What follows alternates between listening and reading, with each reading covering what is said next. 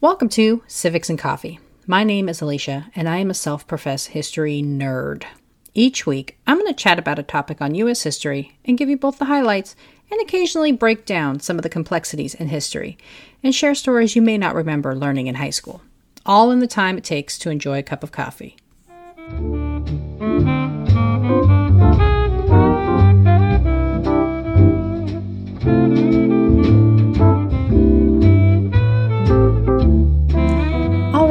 Welcome back, everybody. This week, we're going to dive into one of the key components to the colonies winning the Revolution: spying. Battling the mightiest navy of the time, General George Washington was fighting for every inch of land he and his command could peel off from the British. Understaffed, underfunded, and way outgunned, Washington had to find a creative way to battle the British. He needed eyes and ears in enemy territory so he could plan troop placement and determine weak points primed for attack. But the question was, how? The answer turned out to be a series of individuals already living in and around enemy territory who had become known as the Culper Spy Ring. So, what is the Culper Spy Ring? How did it get started? And what exactly did they do? Grab your cup of coffee, peeps. Let's do this. New York, one of the most important cities to the colonies. Centrally located, New York was both a strong economic port and a necessary supply line. It also held the distinction of being in the middle of both British and colonial settlements. Whoever controlled New York had a distinct advantage over their adversary. So when the Patriots lost Brooklyn to British control, General George Washington was determined to prevent the taking of Manhattan. Understanding the important symbolic and practical importance of keeping Manhattan, Washington was determined to gather intelligence about the imminent British attempt to take the island. Without the modern technology of drones and spy planes that we have today, the only way to get the information he desired was to send someone to perform in-person reconnaissance. In other words, plant a spy. But who would be tapped for this important and dangerous mission? The selected candidate, Nathan Hale, was born June 6, 1755, and was an unassuming Yale graduate who joined the Colonial Army in Connecticut in July of 1775. Hale began his mission on September 12, 1776. Posing as someone looking for work as a teacher, Hale ventured deep into enemy-held territory, Long Island. His job was to observe and report back any British troop movement and to try to uncover the inevitable plot to storm Manhattan. Unfortunately, Hale was not able to gather much intelligence. The British had moved on from Long Island and successfully took Manhattan just 3 days after Hale began his mission, on September 15th. Just a week later, Hale was captured as a spy. There is no information about how or why Hale was apprehended. Long Island was filled with loyalists, or British sympathizers, and an unknown individual looking for work as a teacher in late September could have been a tip-off. But, however he was discovered, Nathan Hale was given no trial. Instead, he was marched to 66th Street and 3rd Avenue in Manhattan and forced to climb the gallows. Prepared for the punishment for spying, Hale would utter the last words, "I only regret that I have but one life to lose for my country." Hale would be hanged on September 22nd. Losing his first spy in such a public and quick fashion devastated Washington. While fully aware of the dangers he asked of Hale, the general was not fully prepared for the loss and would be scared off from making another attempt at counterintelligence. Washington would wait another 2 years before he felt he was ready to restart his spying program. And he learned many lessons with the loss of Hale, including the importance of having an individual, or individuals, who could blend in with their surroundings and were familiar with the area, both things Hale lacked. Benjamin Talmadge, a major in the Continental Army, was the first to enter the network. Born on February 25, 1754, he was just 24 years old when he was made the head of the counterintelligence operation in 1778. Talmadge would be responsible for overseeing a spy network who could securely transmit the information Washington so desperately wanted. His first recruit would be Abraham Woodhull, an old neighbor who had a sister living in Manhattan and made frequent trips to the enemy territory. Woodhull would be charged with further recruiting and developing individuals to aid in the effort. As a local, he would be able to identify fellow patriots who could move easily within enemy territory and gather the needed information.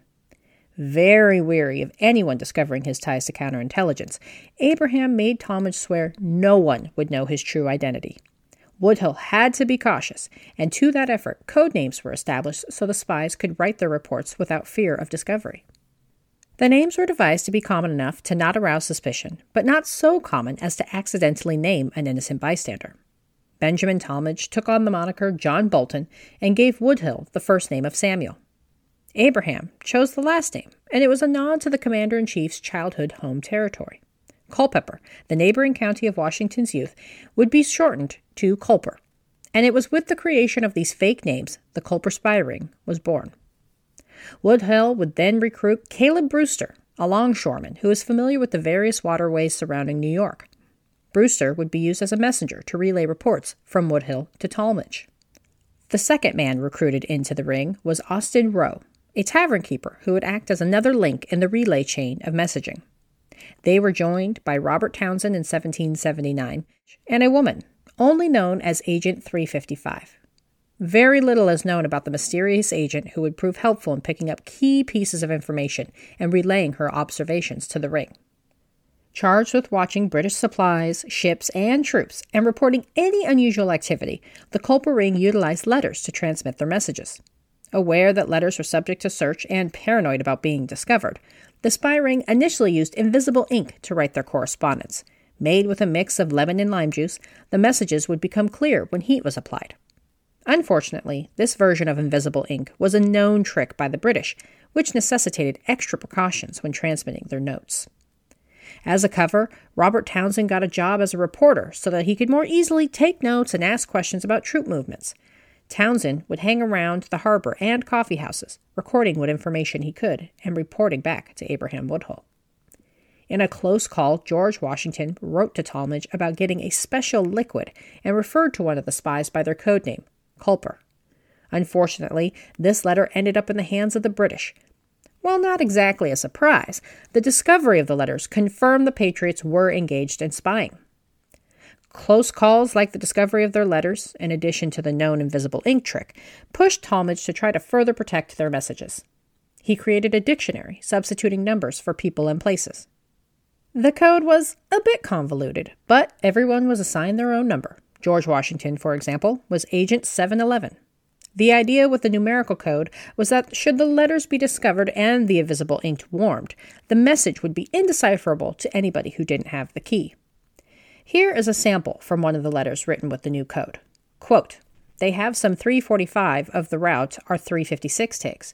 I judge it mentioned in the 356 taken, or they would not be so 660. End quote.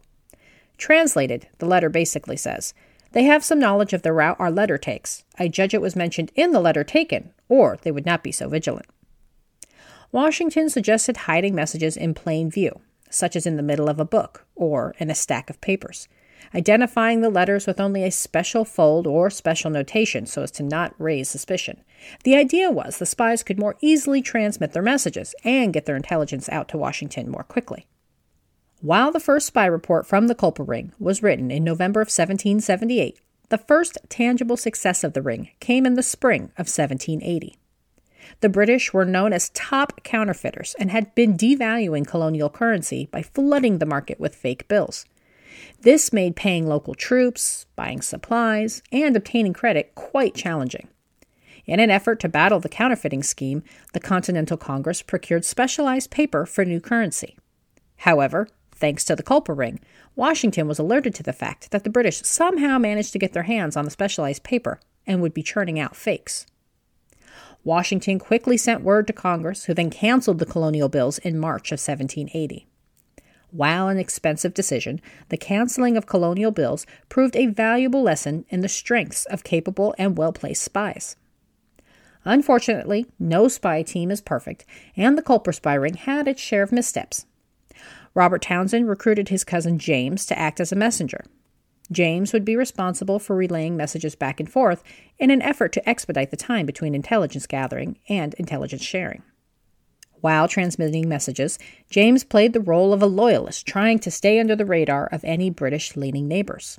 Unfortunately, James took to playing the role a little too well and was captured and turned into an American army camp. General Washington was not amused. The ring temporarily disbanded in the spring of 1780, a result of both mounting tensions between Washington and his ring and the lack of information available due to the British General Clinton's move to South Carolina. The spy ring didn't stay dormant for long, though. Washington requested the ring to reconvene in a July 11th letter to Talmadge, perhaps understanding that though there were missteps, the information provided by his spies had proved helpful. Washington got in on the fun himself and practiced his own deception, writing up fake battle plans about some attack on New York once the British were clear of the harbor. These letters were conveniently left and captured by the British. What prompted the general's deception? Well, he needed a way to get the French safely into New York Harbor without interference from the British.